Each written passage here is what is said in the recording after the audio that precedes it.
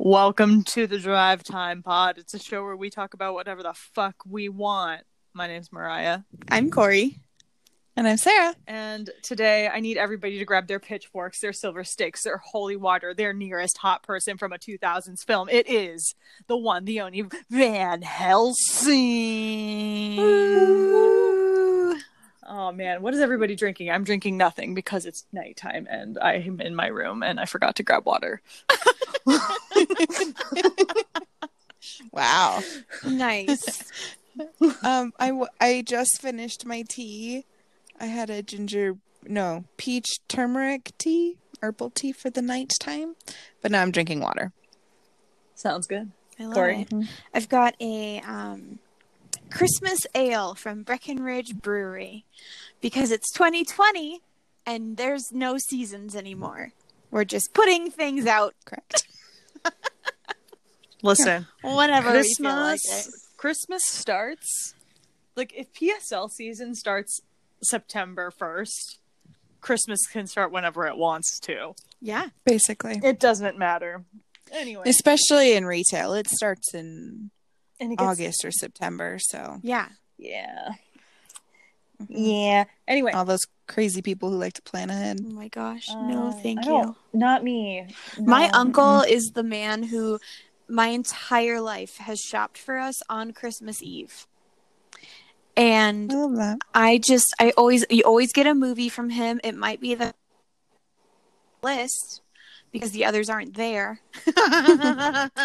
Naturally. A little bit of a gift card, like $10 from Target and a bag of your favorite candy. Always a classic, and he always gets it on Christmas Eve. I love that. Right. Like the consistency. Yeah, and I strive to be him someday. Honestly, but you won't. Iconic. Corey, I feel like you're also too much of a planner to even. Yeah, I'm already making your guys' Christmas gifts. Jesus Christ. Oh my goodness gracious. I have not thought about Christmas at all, but the first time I think about Christmas is November 1st. Maybe November 2nd. Yeah. That's fair. I like to think about my holidays one at a time chronologically, so I like to think about Christmas after Thanksgiving. Isn't a ton of time, but I always forget that Thanksgiving's a thing, and then also I'm like slightly ideologically opposed to it, so understandable. And I'm slowly but surely becoming that person at family gatherings that's like annoying about things. I'm just like what are you thankful for? I'm thankful for my ancestors who repeatedly did genocide upon many different groups so that I could have all of the things that I have today. What are you thankful for, Dad? I feel like that goes over real well. Oh, it goes over super well in my conservative family. That's yeah, especially with my old ass staunch Republican family members. Oh yeah, it goes over super well. I'm also the person who gets invited to my family's gender reveal parties, and they're like, oh my gosh, so we're gonna do this thing where if you come in dressed in pink or blue, depending on the gender. So, and then I just show up in white because gender's a social construct and this whole party is stupid. I'm only here for the food, Yes. Yeah. I have a Halloween shirt. I've only been to 2 gender reveal parties, both of which I was greatly opposed to. But I loved my friends enough to go. But I wore it says "Which way to the wine," and it's got a witch on it, and yeah, it's great. And that's all I wear to those kinds of parties. I'm like, yo, not participating, but I would like some booze. Thank you. Yes. So what do you think the baby will be? A baby. A human. Whatever. Yeah. Anyway, shall we get to that was a fun tangent. Yeah, so good. I mean, we're so known for them. We're not known for anything. Anyway, yes, we are. Van Helsing. Sarah, Yes. this was your choice. Take it over. Was my choice. Take it over. Okay, so I feel like I need to preface this. I think it's a slightly odd choice when you look at me and our grouping, as I'm not really a big fall or Halloween or spooky person. Mm-hmm. I hate pumpkin spice. I don't care about fall and apple picking and pumpkin patch. Like, people went to pumpkin patches this weekend, and I'm like, ugh, that sounds awful. And like all of those like fall things, right? And then consequently with spooky season, I was raised in a very Christian conservative family where we only did Halloween in the form of dressing up and getting candy, but it was made very clear, like from the beginning, that my parents don't like Halloween. So I didn't see like anything really ever spooky or whatever Halloween-esque. Some things I haven't seen to this day. But like Nightmare Before Christmas, I didn't see until I was in college. But that's crazy to me. What the fuck? Yeah, like it just, I don't know. I also got scared really easily as a kid, so that could have been part of it. But then part of it was things that my parents didn't really think we should be watching or want us to watch, and then I never got around to watching it. But all of that to say, in 2004, when I was 13, I remember seeing this movie in the theater. Nice. And I remember cutting out newspaper clippings, or making newspaper clippings, but cutting out newspaper articles about Van Helsing. Because we used to get the newspapers delivered every day, and there was a movie section back before we had a phone with IMDb and all of that the stuff. Go section in the Colorado Springs Gazette. There, but it was I was in California at the time, and so it was something different. And so I have them still. I do believe I had cut them out, and I glued them on cardboard paper? No, what's the word? Construction paper. Dude, guys, tired. Cardboard paper. We're doing great. We're doing real great. For the listeners, we are recording this at. We're recording it 10 past o'clock at night. Corey and Mariah's birthday. Yeah. Birthday. Bedtime. Yeah. It's ironically not my bedtime. I stay up late all the time. But no, I still have them, I think, unless I got rid of them recently. But I had like articles from Lord of the Rings at the Academy Awards, and I had Van Helsing. And I just remember loving this movie. And I haven't watched it in 10 years, but when we mentioned it in the Mummy episode, I was like, oh my gosh, I was like low-key obsessed with that film at the age of 13. And I love it. We should talk about it. And then I just watched it today, and the nostalgia was real. Like, it's real. It's so real. It was so insane. And I'm like, oh wow. Like, things that had an effect on me at the age of 13 that I didn't realize. Right? Like, Mariah, you texted. What did you say when you texted us? This is literally my sexual awakening. Right? Like, and then there were things that like I didn't even realize. I think I understood that this movie was sexual, very overtly so, but I didn't understand it all. I mean, like, yeah. It wasn't until I was in high school I knew what an erection was. So like, there's a lot of things. What? But my mom was married when she found out what a clitoris was, so I'm at least better than that. No. Oh, but this is just like I'm giving you so much extra information and backstory as to why like this movie was right impactful on my life. So yeah, I just kind of wanted to start with, I mean, obviously I saw it when it came out and I love it. But like for Mariah and Corey, when did you first see it? Do you like it? Etc. Oh, I have watched this movie obsessively in middle school. Like, me and my friends in like 7th grade drama class, we were all really into Pirates of the Caribbean. Yes. And so I remember going to see this with my friends Kyle and Richard. And by the way, that's Claire's Richard, in case you didn't know. I did not. Yeah. I was friends with Richard before Kyle was with him. Anyway, just so you know. But, and I remember seeing it, and I was like, oh my God. I have never seen anyone as hot as Kate Beckinsale in this movie. Yep. Like literally, I went to go see it in theaters maybe like 4 or 5 times.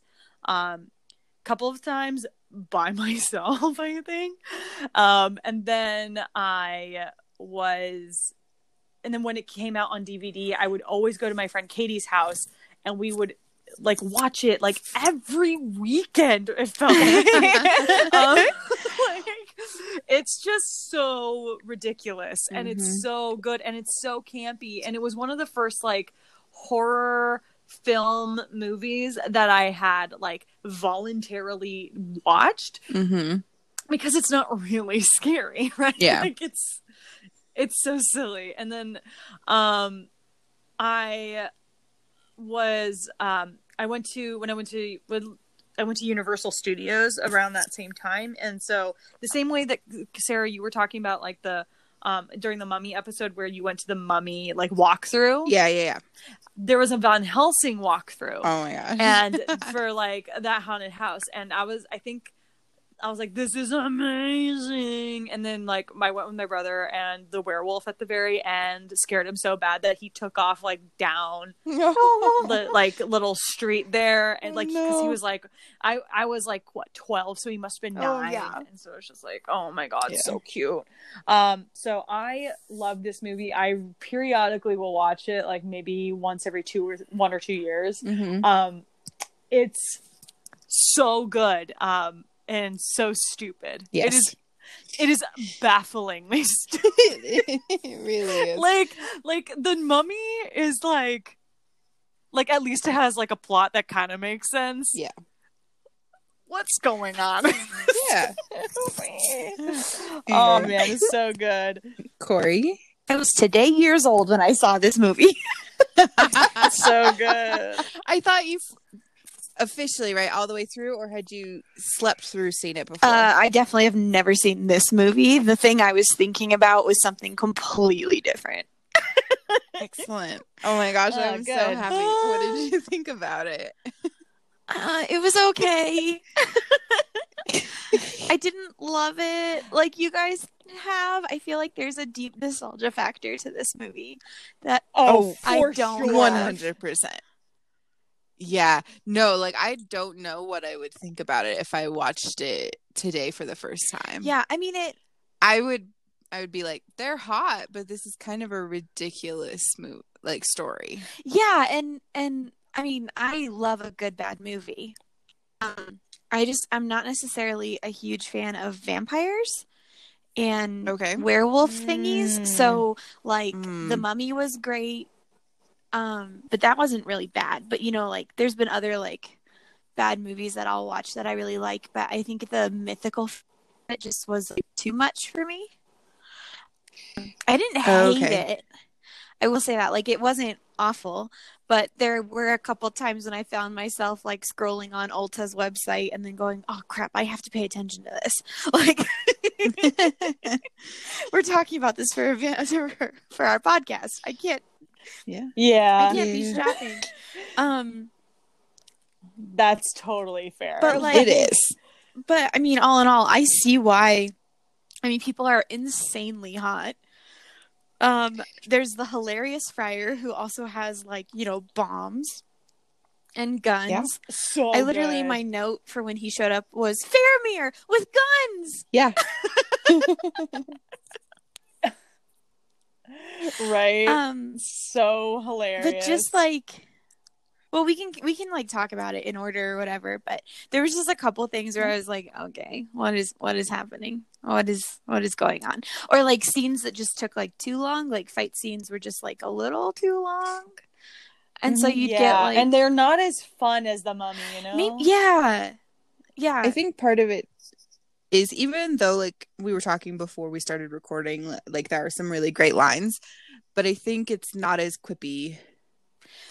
You know, no, absolutely not. Especially like during fight scenes, like The Mummy, whereas in the middle of fighting, Brendan Fraser saying something ridiculous and you're laughing and it's helping pass the time. Whereas these are very intense.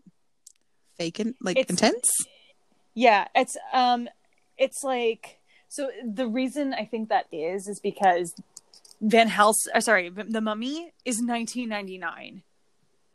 Yeah. And it's the 90s. Mm-hmm. Van Helsing is so clearly post 9/11.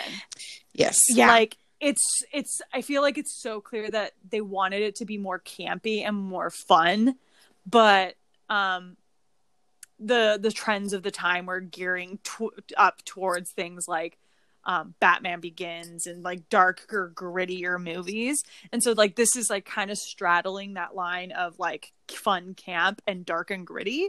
And in some places it works, in some places it doesn't. So like it definitely feels like an early 2000s movie. Like the nation is still reeling from the 9/11 attacks, and our cinema is reflected in that. So yes, and it's also just after all 3 Lord of the Rings movies came out. Mm-hmm. So, well, and like, so my brother walked in at the last like half hour, and there was just some stuff I can't quite remember what was happening. He goes, "Oh, so it's like vampires and werewolves," and I was like, "I don't know." And then like Dr. Jekyll, Mr. Hyde was in the beginning, and like it's like they wanted like everything you've ever heard of is true, and sometimes that's too much for a movie. Like that, and so it was like, that's where for me, like I would check out, because it's like it's too much for your suspension of disbelief. Like you're just like, can you just give me vampires and then be done? But we have Frankenstein and Dr. Jekyll, and we have vampires and werewolves and Valkyries, or like not Valkyries, but they're like brides of Dracula now. Then we have baby vampires, and like it's like, there's a good story, but there's too many like fairy tale elements to keep track of. Yeah, I think that like as I was watching it, I was like, this would have been a much better like HBO series or a video game. Like, this would have been I was gonna say, by the way, it is a TV show. There's when I was trying to find it at first, there are so many Van Helsing things out there. That's why I texted you guys and was like, is this I think it's older. It's the 2004 with Hugh Jackman, because there's like a series on Netflix. There's like 2 or 3 movies on Amazon Prime. Like there's a lot to it. Yeah, there's one where it's on Netflix and she's Vanessa Helsing. So like she's Van. Yeah, she's a distant relative of famous vampire hunter Abraham Van Helsing. So, and it looks like it's ongoing. So I've tried watching it, not for me. Yeah. Yeah. Unfortunately. No, I know. I really wanted to watch it. And I was like, I think it's too much Wyoming in it for me. I mean, that's understandable. What I think the issue is it tries to really combine all of these stories. I've always thought in my head, and maybe it's because I saw this movie at such a young age, that Frankenstein and Dracula and like Jekyll and Hyde all happened at the same time. So that, I don't know, I always got Frankenstein and Dracula mixed up. But vampires versus werewolves does not seem weird for me, mostly because I've watched a ton of Vampire Diaries and I've seen Underworld, which is actually quite good. It's bad but good, and Kate Beckinsale is in it and Theo James is in it, and what's not to love? Yeah, God, Kate Beckinsale is just so good. Twilight, but is vampires versus I blocked werewolves. that out. I completely, it doesn't exist in my mind That's most fair. of the time. That's fair. This is my thing. Because I don't want to like shit on it. I actually did appreciate a lot of it, but like if they had just done like just Dracula and werewolves, it would have been good. You know what I mean? But then you add in Frankenstein and Frankenstein's monster, and like, there was just like too many elements, and so it was getting confusing. But yeah, I more to like to spoil it. It took me a minute at the end to figure out what had happened, but then I was like, oh, they needed a vampire to kill the Dracula, like, or not a vampire. They needed a werewolf to kill the vampire, and like that's why they were never able to kill him because they never had that or whatever. Yeah. I almost wanted to kind of like dive deeper into the, not during this podcast, but like in my own brain separate from it, dive deeper into the lore, because he kept calling him Gabriel. Right. And he said he was the left hand of God.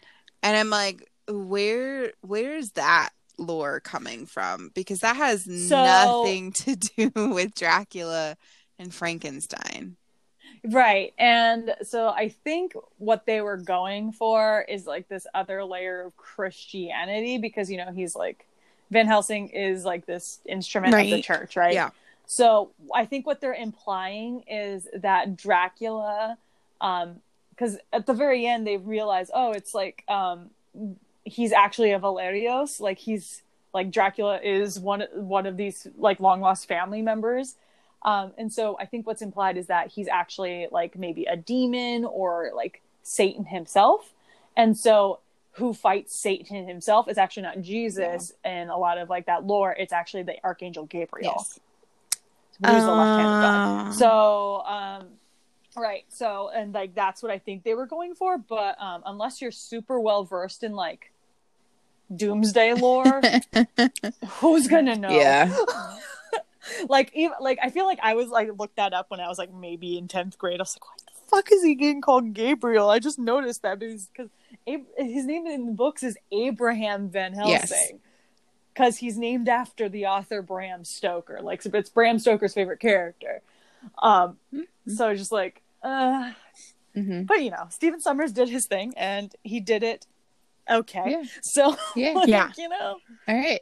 Well, let's talk about all of the sexy people in this movie. Okay, I will say, when the very first scene in black and white and everyone was super attractive, and I was just like, this is going to be great. And I wrote there was also like very like what we do in the shadows vibes in that first part. And I was I was just like, because it was like a little silly, but Dracula was like super hot, and even and you recognized him? No, was I supposed to? Who is he? Yes. Oh my God, he is Richard Roxburgh. He's the Duke from Moulin Rouge. Oh, I only saw that movie once, like a long time ago. Really? Yeah. Oh my gosh.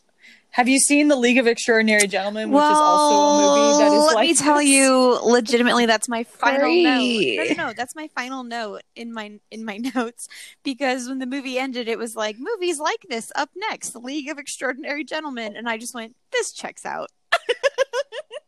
I love The League of Extraordinary Gentlemen. It is so garbage. Like, it is even more garbage than this movie. Oh man. Yes. Okay. But yeah. Richard Roxburgh is way hot and Australian. Oh, okay. We love to see it. Yeah. He was super hot. Yeah. But my first memory of ever seeing him was in Moulin Rouge. My parents loved that movie, and they'd let us see it minus the rape scene when we were little. Right. Or the really? Right. Scene. Yeah. And so that's when I then watched Van Helsing. I was like, wait a second. What? Because his voice is completely different. He has this like really mousy voice. And I don't know. He's such a different character. And it just speaks to who, to the actor. But my mind was blown when I realized, like, I put the two together. Yeah. So that's crazy, dude. My first time watching, because this is the first movie that I ever saw Richard Roxburgh in, and So when I watched The League of Extraordinary Gentlemen, I was like, oh my God, it's Dracula. And then when I watched Moulin Rouge, I was like, oh my God, it's Dracula. like, and I think this is probably one of the first movies that I ever watched that had Dracula in it. So like my image of Dracula is always Richard Roxburgh. Yeah. I'm like, any which is interaction crazy. Beforehand is like Count Chocula, or, you know, like the count who counts. Yeah. Oh, like, yeah. The counting count? 1, 2, 3, ha, ha, ha. Like, I have very little, pre Van Helsing, I have very little experience with any of the lore, really, that they talk about. Like, any of the stories and stuff like that. Yeah. Oh, wow. I know a little about, but, yeah. Like, Dracula is supposed to come from Vlad the Impaler, who actually existed, and but yeah, I don't know like a ton. My next note is unnecessary self-stabbing.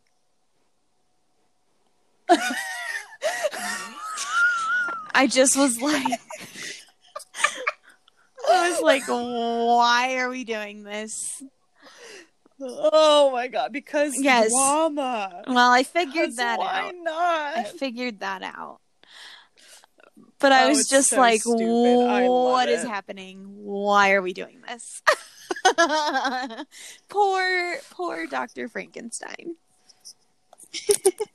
I know. Poor thing, you know? Which, like, he's completely unrelated but related. The actor who plays him was Mr. Elliot in Persuasion. Oh! Yes. Anyways. Means nothing I know. to me. I was just looking through the IMDb page and I'm like, he looks really familiar. I feel like he's Mr. Elliot in Persuasion. And he was. Good eye. Good eye. Trying my best. I love it. So good. Yeah, I really liked how they portrayed Frankenstein, but it really did really warp my understanding of the Frankenstein story. So imagine my shock and terror in 12th grade when I'm reading Frankenstein, and I'm like, he's a dick. And there's no Dracula. Yeah, like literally, this whole movie is just like the biggest fan fiction AU mashup I've ever seen. And it's so great. That is kind of fun. Is it's like there's just everything. After I figured out there was just everything, I gave up trying to figure it out. I was like, whatever. There's just everything, and here it is. My next note is Papa Malfoy. That was good. It was not Papa Malfoy, but the leader of the humans with the pitches and torches and whatever. Oh, yeah. The character's name is Top Hat, apparently. Yeah, well, there was just like the way he turned in one scene. I was like, wait a minute. Is that? Oh, it's not. But I got real excited. That's totally fair and reasonable. But can we talk about the best introduction of a character that I've seen in a long time, which is the introduction of Kate Beckinsale? No, that was pretty great. But the introduction of the 3 brides of Dracula, they come in. Oh my God, so good, and they are dramatic, and they continue to be obnoxious and dramatic throughout the whole. Like, it is like, this is what you're gonna get. See this? Yeah. This is it, and it was great. Because I wrote, hot vampire ladies are silly. They really are, and they're so funny. Like when I was in middle school watching this with my friend Katie, I was just like, we would just constantly be like, why are there tits out? Yeah, literally all of the time. And we're like, well, why not? If we're undead and we're hot, why not? Yep. You know, like, and they are so hot. Yeah. Like, it is ridiculous. I feel like Kate Beckinsale is the tops for sure. But oh my God. Yeah, I mean, they're just like, they're screaming and wailing and crying. And then the way that they don't kiss but kiss him is horrifying. And like, it's so it's so funny though. I just want to further the point that was all very shocking to me. When I first watched it, when you were a child, like them when they're dressed as bats, but it's like just like the shape of their body, and I'm like, oof, okay. And then they're in their outfits, and I'm like, oh my, okay. Like it was a very it was a lot. I'm sure it was. For little Sarah. Oh man, little Sarah must have just. Who is breathing like that? What? Whoa. Oh, there's like some heavy breathing. I didn't hear it, so I don't know. It might. I heard it, and it was real creepy. We have a stalker on the line, ladies. Yep, that's what it is. It's like, my gosh. Dracula. But I was just like, this is so intense. How naked they are, and like the fact that they could just get away with it. Incredible, wonderful, amazing, show-stopping, one of a kind. Well, and here's how they got away with not showing. So the vampire ladies did not have nipples showing, but Kate Beckinsale's outfit always looked like her nips were out. Did you notice? So the way that they positioned the flowers on her white dress, her white underdress, made it look like. It always makes it like, because legitimately at first I was like, does she just have like a demi corset on and then her nips are out? And it was like, no, it's her shirt, but like there are two perfectly placed flowers that are like pink. To be honest, for how much I looked at her, I didn't notice. Oh my God, it's all I could look at. Me too. I mean, every time she came on screen, I was like, damn. Her eyebrows were incredible. She's just everything to me, and I just want everybody to know that. Yeah. And I just was not. I was mostly looking at. I'm not gonna lie. I was not looking at her boobs so much. I was more like looking at her curves than her booty, because that thing is squat. I did not remember that one of their first interactions of Van Helsing and Anna, whatever. She basically like straddles his face. Yeah, that was amazing. I laughed so I was hard. Like, oh yeah, so I was like, whoa, I didn't remember that at all. Also, probably had no idea what that was. Well, it was furthering the whole. Yeah. So sexual. Yeah. The first line I wrote down, because we're kind of going in order. Yes. Is when Van Helsing is fighting Dr. Jekyll in Notre Dame, and who was Hagrid? Yes, by the way, that was insane. I did not recognize him until you wrote that or whatever. But I kind of recognized his voice. Yeah. That's fair. It says, "You're the great Van Helsing." And then Van Helsing mutters, "And you're a deranged sociopath. We all have our problems." I, like, literally, Hugh Jackman, if he had just, like, lived it up a little bit, it could have been so funny. But it definitely just felt like Stephen Sommers was trying to rewrite a darker version of Rococo. I think...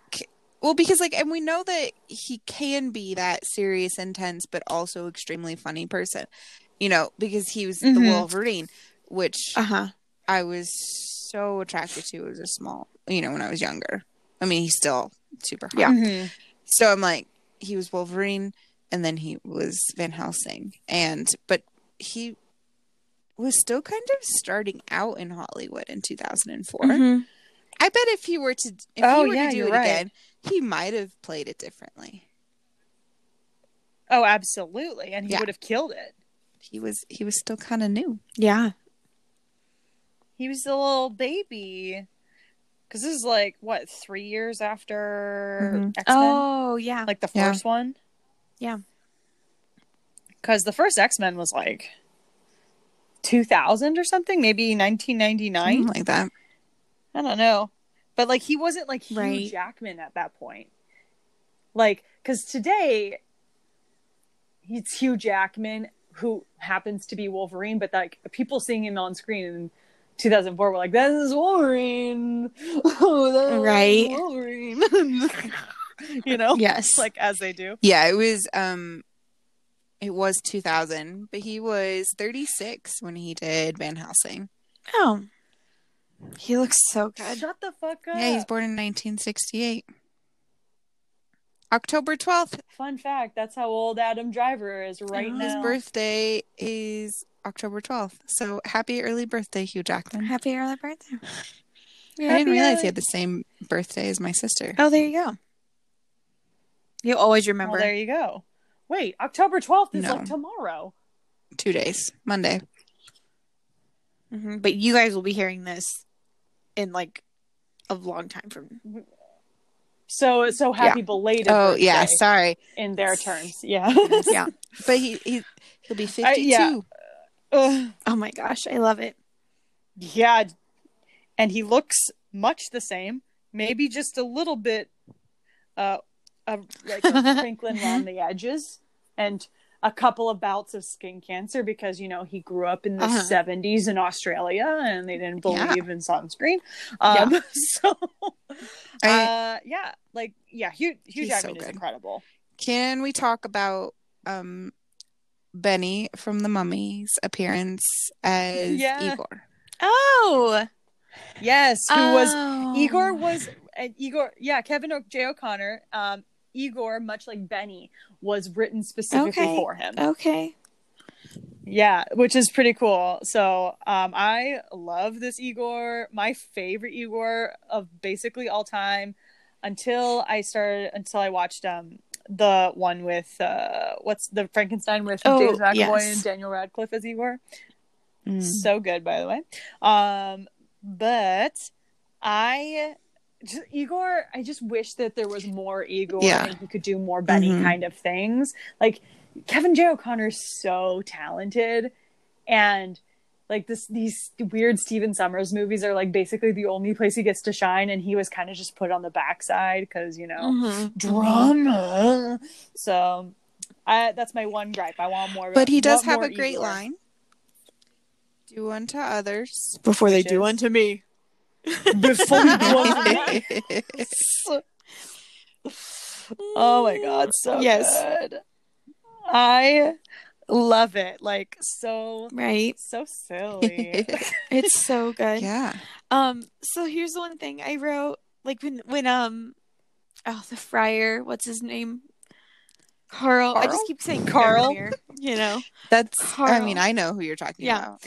It's like, why does it smell like what dog in here? Oh, werewolf. But like every time somebody said werewolf, it just felt like the cadence that they have in What We Do in the Shadows. And when they say werewolf, werewolf. Like, is that what it is? Wait a minute. Is that from Young Frankenstein? Wait a minute. That is from Young Frankenstein. Yeah, Young Frankenstein. Wait a fucking damn minute. Hold on. What? Nope, it's Young Frankenstein. Sorry. Hold on. What we do in the shadows? Let me just give me werewolf? Okay. Werewolf. I want the 2014. That Igor is my favorite. Oh, okay. That's the only other Frankenstein kind of movie. I love that movie. Watched. It's so good. Yeah. Okay. So the reason I wanted everybody to wait a goddamn minute is because the guy who plays Carl / Faramir, his name is David Wenham. And so I was like, wait a minute. He's from New Zealand. Oh. Was he the werewolf in What We Do in the Shadows? Because that would have been really fucking hilarious. No, it turns out. No, yeah. Well, I mean, that's still great, but. Yeah. Would have quite the connection you were going for. For sure. I know. That would have been great. I know. So good. But I was incorrect. It is fine. But yeah, I just. The casting of David Wenham, who, by the way, Corey is the older Sir Turi in, what's his fucking called? Oh, okay. The Letter to the King. Yes. Like Turi's dad, Turi's adopted dad. So it's like the same guy. Yes. But it's just like he was so funny. So funny. Like, imagine being 13 and having seen Return of the King, where he's ridiculous. Like, he's Faramir. and then going to see this movie. I was like, what the heck? He's so silly. I loved it. Yeah. It was so fantastic. Yeah. Can we just, okay. The science in this movie. No. The science doesn't. Yeah, the science of zapping magic? his babies. Okay. So this is kind of where I checked out. And that's fine. was when they discover the lair of all of the sacks of babies. Yeah. Because it's like, there's no such thing as birth control, and they're vampires, and there's 4 of them, 3 ladies, and they've been having sex continually. So of course their babies are born undead or dead. And so it's weird that they have them have babies at all, because most lore vampires can't get pregnant. Yes, that's why I kind of checked out, because I was like, pretty sure nothing would work, but okay.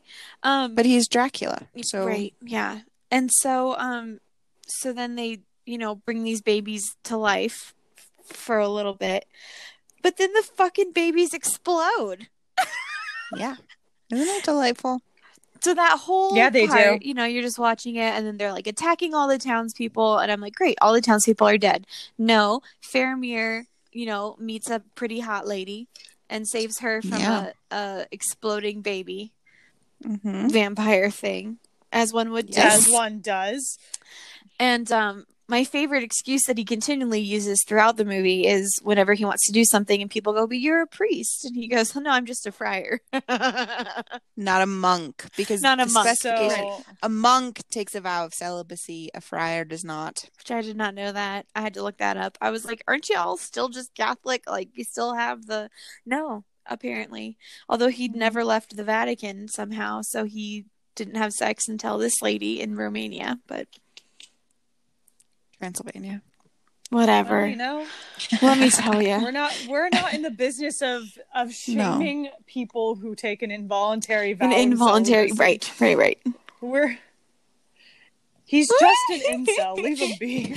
Oh my gosh. Yeah, but the babies exploded, and at that point, I was like, okay, I don't know what's happening anymore. I mean, I feel like that's completely valid. I feel like you go through this movie, and the reason it has so much meaning is the nostalgia, because I was like, ooh, I have no idea. And I didn't have any kind of a basis of knowledge for any of these things, so I'm not going to question it. And I just enjoyed myself. Absolutely. But 100% it doesn't make sense. I still don't understand what the little gremlins that sound like Daleks are. They're great. God, they sound just like Daleks. Mm-hmm. I kept expecting them to say exterminate. Exterminate. Yes. Yeah. But I didn't. I was like, what are you? I don't understand. I still don't understand who they are. So. No. Yeah, they didn't give a great explanation as to who the fuck they are, where the hell they came from, and it's kind of hilarious to me. Yes. Yeah. I don't know who they are, where they're from, what. Yes. But here's the thing. Here's where I checked back in. Okay. Was when they meet Frankenstein's monster, and she calls him Frankenstein's monster, and I was like, good, here we go. And then they're kind of like fighting, and she goes, what do you want? And he goes, to exist. And I was like, oh, that hurts. I don't like that. Like I've been, and it's very like, let's talk about the humanization of Frankenstein. Honestly, some of the, out of all of the Frankenstein media that I feel like I've ever seen, this is the first time I've seen a monster that's actually true to what's depicted in the book. Yeah, really intelligent and smart. Because in Young Frankenstein, which is such a good movie, but he's like this big brute who let's go have sex. Well, because his brain is abnormal. Right. Right. You're right. He doesn't get so he's endearing in Young Frankenstein, but he's not intelligent. He doesn't really I liked the conflict that it raises of, well, he's a monster, so he's supposed to die, but he's not evil. Yeah, I loved that. So we need to take him back to the Vatican to keep him safe, which obviously never happened. But they just let him go. Mm-hmm. Yeah, I really liked. So yeah, but when he was like to exist, and the actor is so good. Who was it who played Frankenstein or Frankenstein's monster? I got you. Hold on. Yeah, because I thought he was incredible. Yeah, but he had so much. Schuler Hensley. Okay. Is I don't. I think spelled it's Shuler. But he was in The Legend of. He was in The Greatest Showman as the lead protester. Love it. He hasn't been in much. I mean, he's been in a lot of things, but nothing like major that I know of. I feel like he's like a stage actor for the most part. He played Kerchak in Disney's musical Tarzan on Broadway in 2006. Checks out. Checks out. Because he is like literally chewing on scenery. He is just stealing. So it says he's show now played Frankenstein's monster 3 times in Van Helsing in 2004 on the concept album and workshop of Frankenstein the Musical by Mark Barron and Jeffrey Jackson, and finally in the Broadway production of Young Frankenstein. I love it. So yeah, that's like he was Broadway actor. Which truthfully, the way he emotes and everything, it makes sense because he's so good. He's really good. But are you ready for my next notes? I mean, I don't know, possibly. You are. It's gonna be great. I wrote, oh my, so much. Friar sexy time. Bye bye, Anna. And then just jester outfit. Yes. Yes. The jester outfit is a cultural reset. Yes. So silly. Van Helsing's outfit during that masquerade was giving me some Toby vibes from the Don Quixote movie. Oh my god, yeah. Anyway. Oh my god, yeah. I know we just talked about this. What earlier today, but a week ago in the listener's mind, so it's fine. Anytime we have an opportunity to talk about Toby from the Man Who Don Quixote, I'm gonna take it. God, what a hottie. What a fucking hottie. Anybody who looks like him, just contact me. If you look like that, I would very much like. I feel like on those same lines, we can continue with what we were saying, but also we need to talk about the hair and the leather. So much. Oh my god! Every time I looked at that hair, I was just like, "We're talking about Hugh Jackman's hair." Number one, Hugh Jackman's hair. Well, everybody's hair is a wig, except for. Everybody's hair is a wig, but like specifically Hugh Jackman's beautiful Van Helsing wig. It is probably one of the greatest wigs I've ever seen in film. Yeah. Like it is. He looked like what Gaston wishes he looks like. If that makes sense. I really needed if does. He had a man bun. Excuse me, I will need a moment. But I just Jesus. But you know what I could not help thinking was I was like, this is Adam Driver's hair but longer. Oh, that's all I kept thinking. I go through literally most of my movies comparing people's hair to Adam Driver's hair. As you should. Yeah. His hair is magical. Literally, that's probably one of the few things we should have talked about. Is we didn't. Glorious locks. There's but we just did not. And so many technical difficulties. Oh my goodness. So many. Yeah. I did find so this is I liked the story point sort of them like figuring out that like her great ancestor, like she's related to Dracula. Mm-hmm. All of that was really interesting. What I thought was it should be in a different movie. Because there was just like so much happening, and I was like, wait, did something really important just happen? I'm having such a hard time focusing. Like because it was seriously. Like, oh, so he's actually like my great cousin or whatever, and that his father couldn't kill his own son, and so he locked him away in this castle, and then the devil gave him wings so he could leave the castle. I feel like it took me maybe at least 6 times watching that to like this movie to really comprehend. Oh shit. Dracula is related to Anna. Like it took me forever to figure that out. And once I did, I was like, oh. They would have had real weird babies because they'd have been dead, but with like mixed up toes and some crisscrossed fingers. Oh shit! I just realized that. Yeah. Oh yeah. No! I was today years old when I realized that. I remembered that they're related. Yeah. And he tried to fuck her. He wanted her to be his fourth. I don't like that. His fourth bride. His new bride. Well, at that time, 2 of his brides were dead.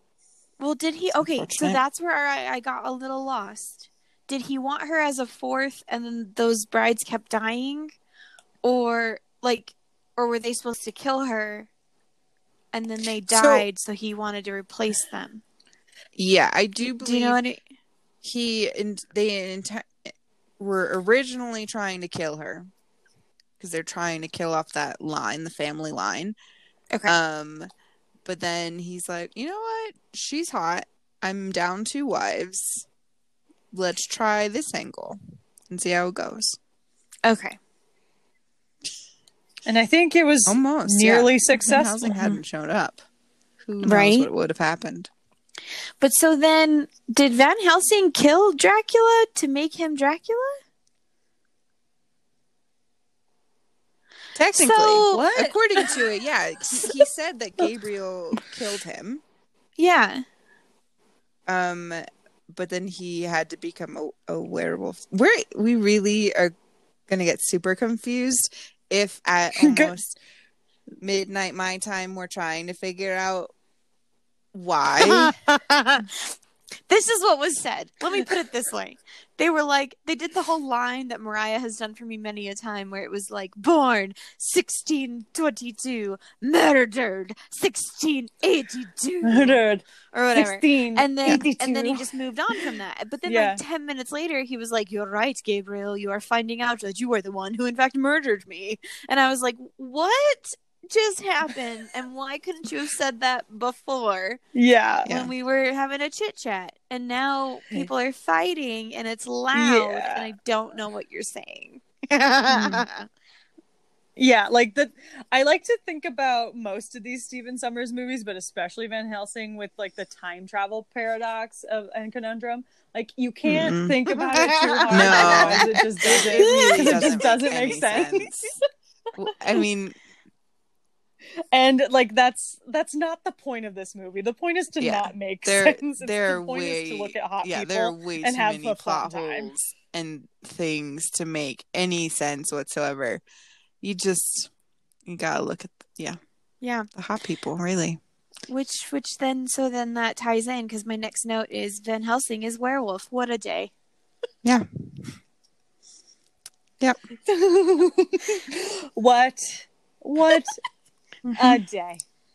He's been having a moment, you know. He's just doing his best, trying to like be the most wanted man in Europe and be the tool of the church and dealing with murdering actual real life people at all times in his life, and just then on top of that he just has to be a murderer and become, then he has to be a werewolf. Like he's just having a bad time. This is like literally Gabriel Van Helsing in the terrible no good very bad life. Yeah. Although I do have to say the werewolf transitions were as disgusting as you could possibly make them, but Love their them. exfoliation must be just top notch because that skin is gone. Yeah. Seriously. I was getting so good. He's so shiny. I mean, yes. I was getting Skyrim vibes. What? Okay, so explain please for us. I have noobs. never really played video games except for Skyrim because it's a first person, it's story mostly, so you don't have to like always be on your guard and have to be really good at hand-eye coordination. Like you can take a while to get back into the swing of things when you start playing. Anyways, it's a great game. I like it a lot. But there is this one like quest you can go on and you become a vampire.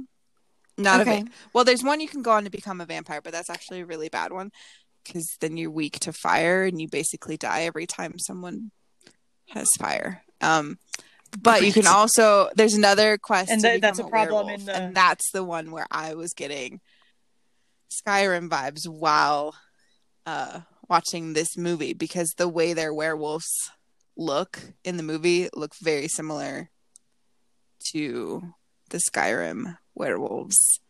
Because everyone kind of portrays werewolves differently. I remember, I think the American werewolf doesn't look like this kind of werewolf.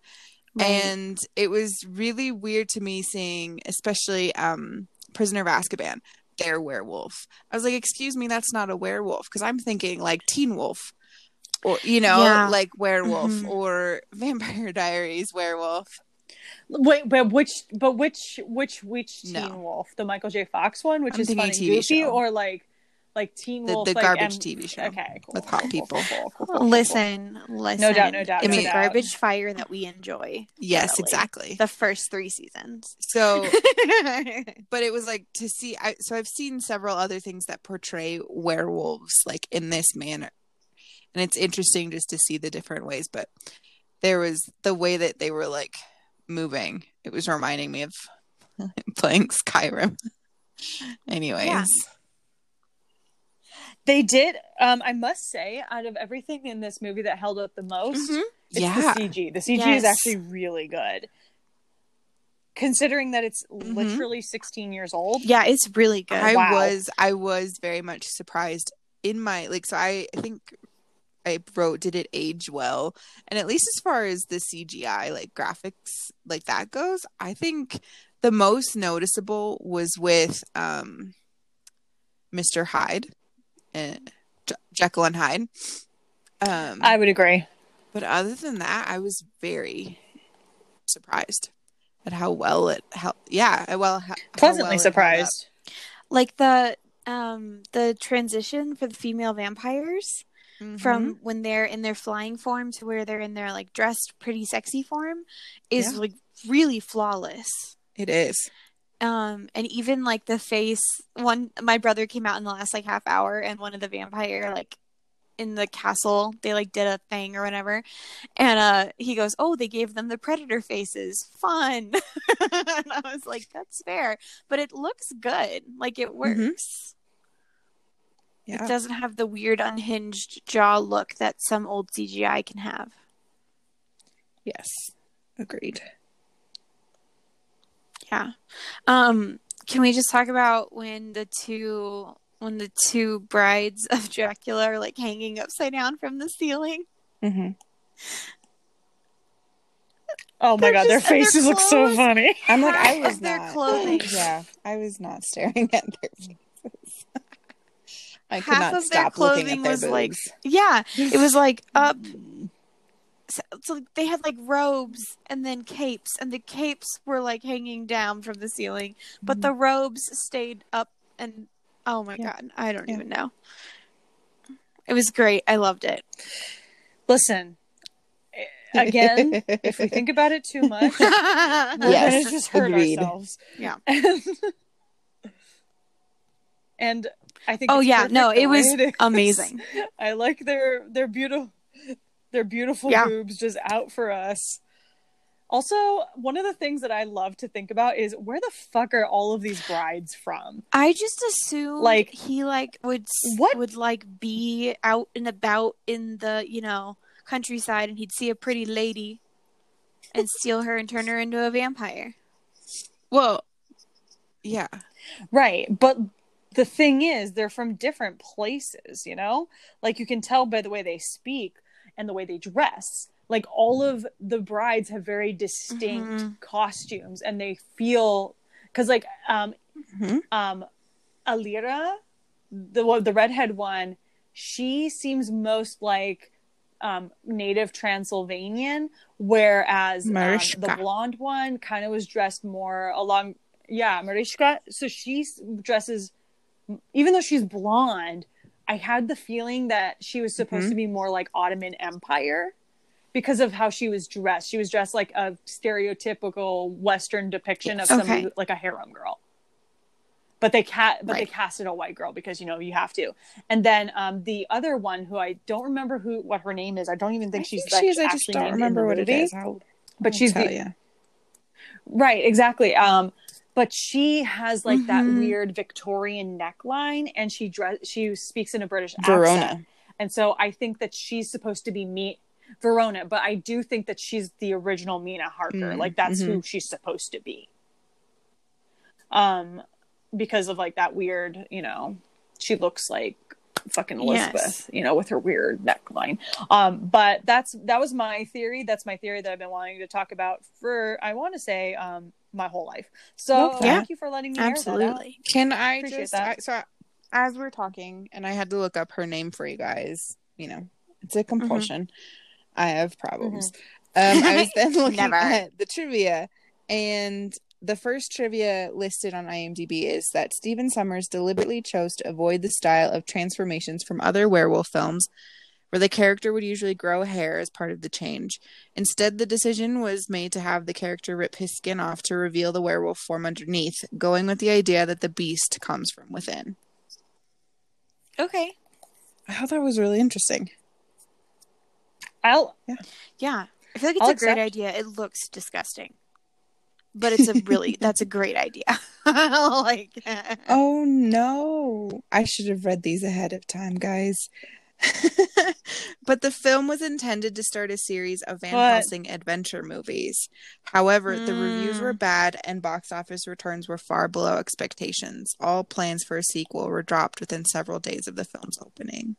Oh, that does explain the Lone Ranger ending, though. With them going off into the sunset with his sidekick, and they're gonna just, you know, keep working. Yes. And going. Yeah.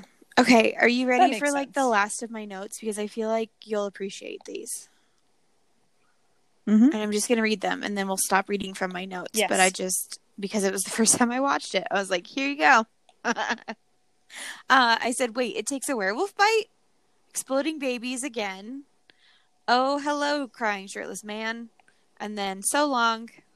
Oh, hello. Sorry. And then, so long, farewell. Auf Wiedersehen, goodbye. Tired dead lady. And then I just wrote, cloud, goodbye.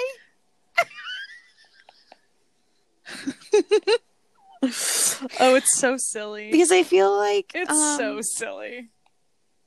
As someone who is watching it for the first time, like the beginning is super, super good, and it really does bring you in.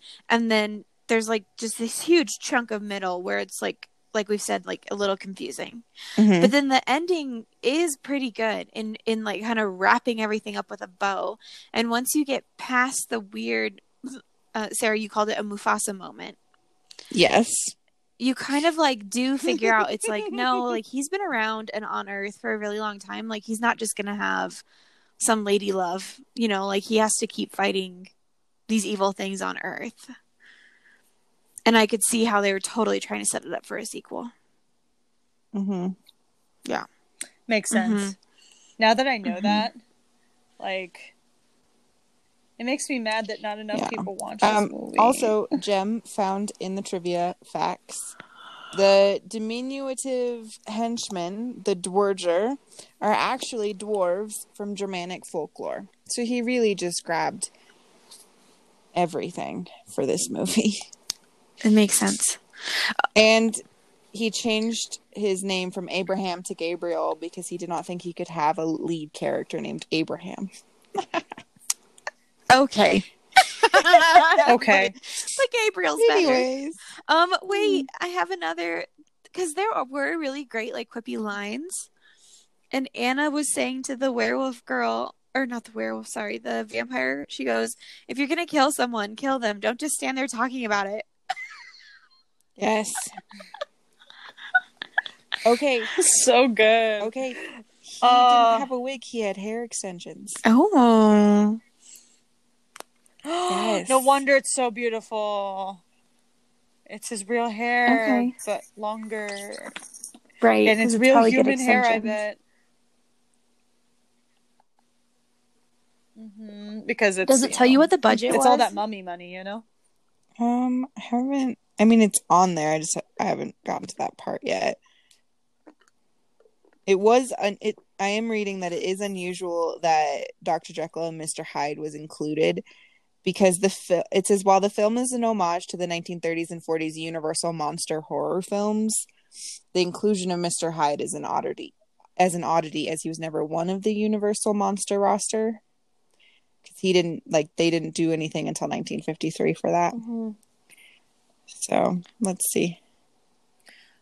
Oh, fun fact that I was reading on Amazon while I was watching this movie is Carl, Faramir. He's named Carl after Carl Laemmle, who's the original founder and head of Universal Studios. So, okay. It looks like the really cool. estimated budget was $160 billion. Billion? Million. 160 million. And then 6 zeros after that. Is that million? That's $1 million. Whatever. I'm real bad at math, guys. Because a billion gotcha. is 9 zeros. Okay. It's worldwide 9 gross zeros after 300 million. I mean, they made their money back, but it's no mummy, you know? The mummy's but it's really so hard good. to follow the mummy. Especially when it's... The mummy is so silly. I love it. Like, I can... The Van Helsing problem, I feel like, just could have been fixed if it was just if it just stuck to what it was trying to do.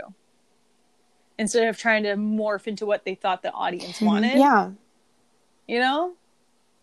But that being said, I think it was a successful movie for what it was during the time. And I'm so glad that it exists now. Right. Where I can go back and it is a Halloween movie because she even says, "Oh, well, we can there's an All Hallows ball that you can come to." Exactly. Much like Die Hard is a Christmas movie, this is a Halloween movie. Mm-hmm. Mm-hmm. Die Hard is a Christmas movie, and I will fight anybody who says it is not. All right. Anything else? I mean, I think we've talked about everything on my list. I guess we talked about the Mufasa moment before we started officially recording. Oh yeah. For the listeners, I'll let you know. The Mufasa moment is basically the very end. And he looks to the sky and he sees silly. Anna in the clouds.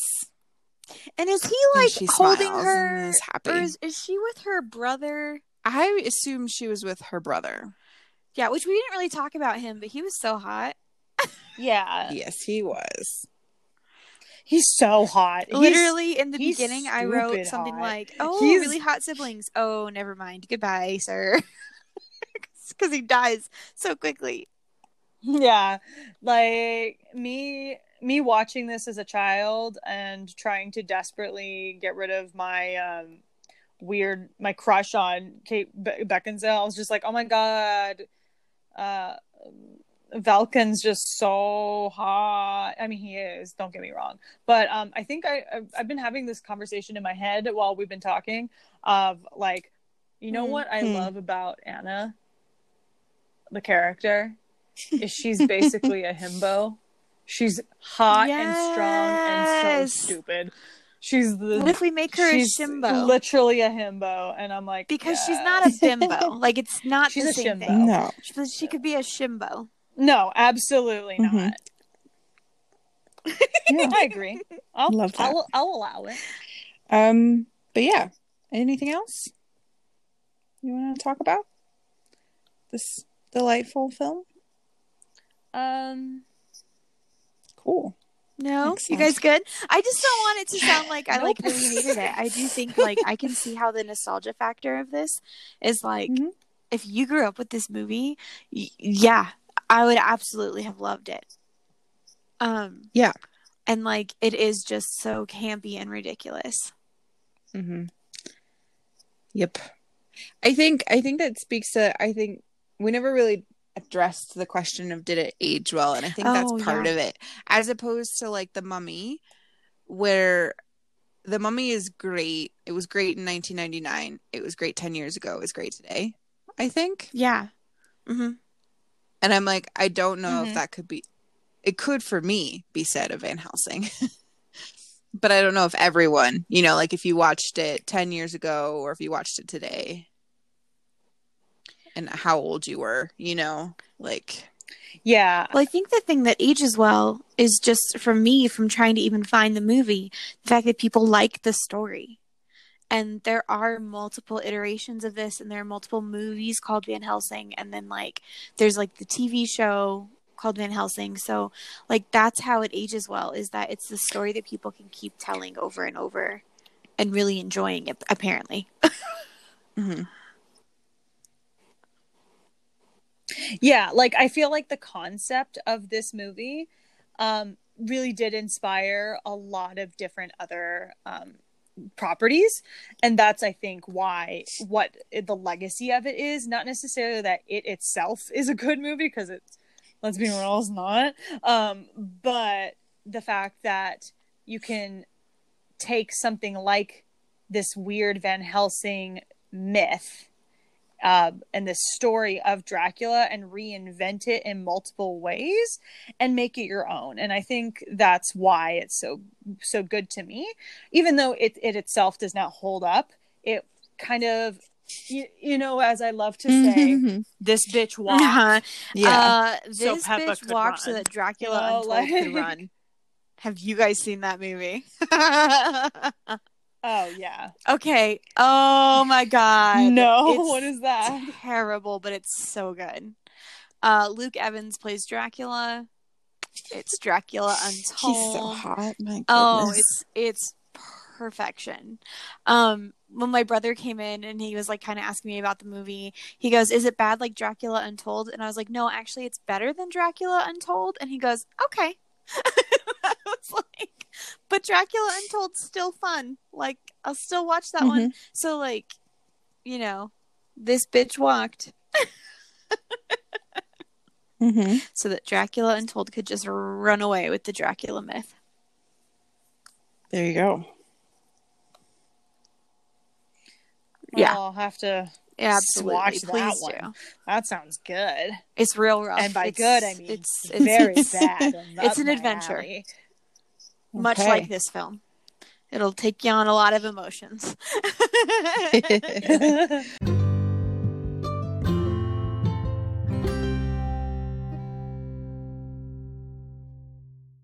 Love that. Speaking of, what are we loving this week, ladies?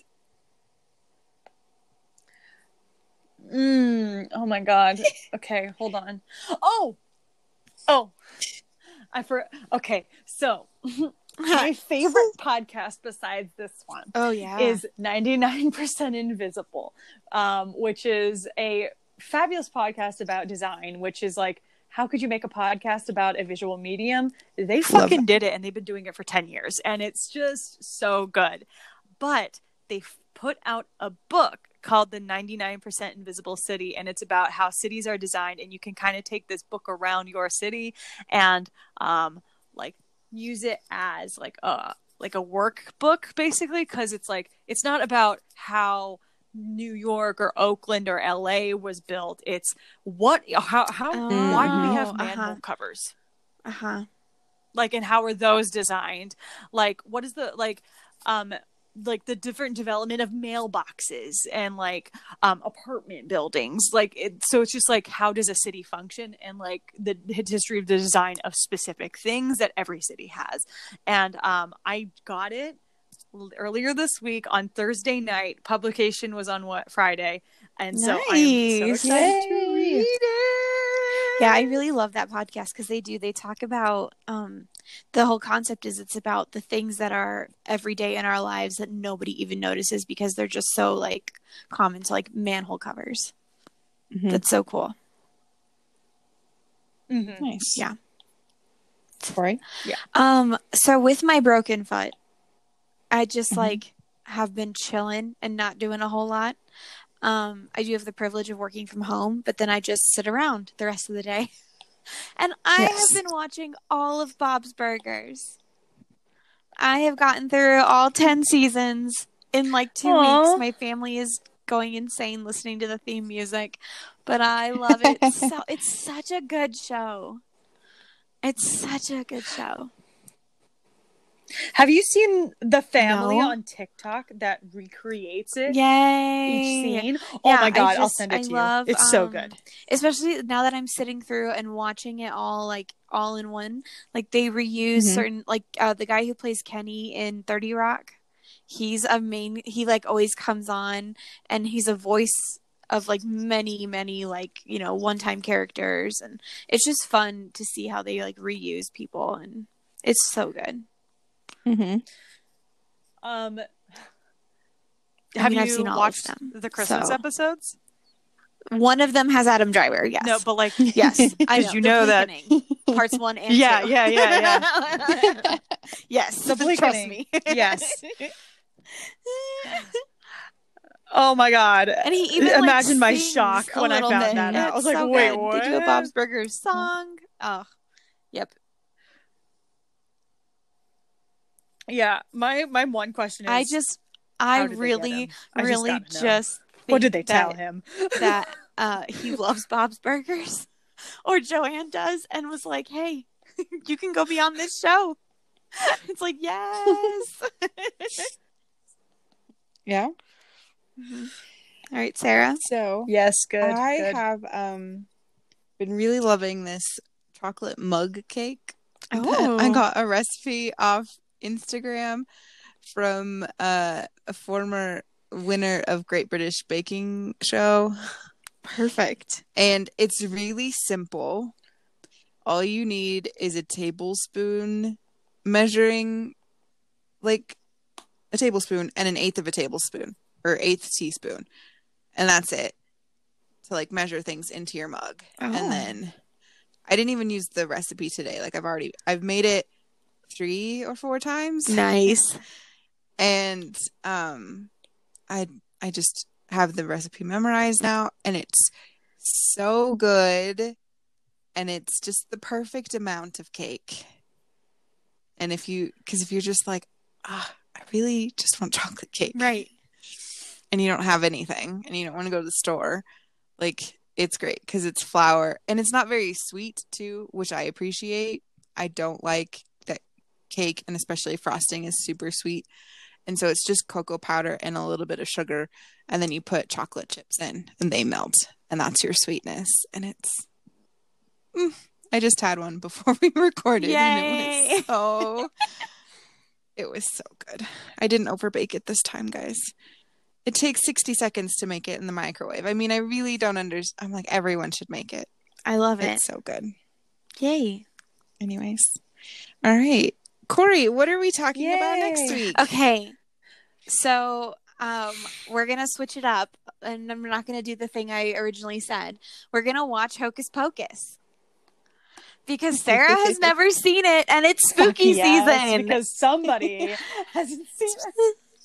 Yay! Spooky, scary skeletons and shivers down your So I know spine. we've said we're going to do historical figures, but we'll get to that like in November. We're going to do Hocus Pocus, and I'm so excited.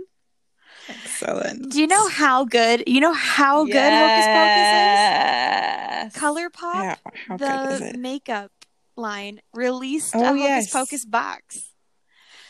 And I want it so bad. I did see that. Yeah, someone. The eyeshadow palette on is TikTok fire. or something like that was putting it up. Yeah. Oh my gosh. Yeah, they have these liquid eyeliners that are like in the 3 colors of the 3 witches. Oh, it's beautiful. Anyway, we're gonna watch Hocus Pocus. Okay, excited. Anyway, yay!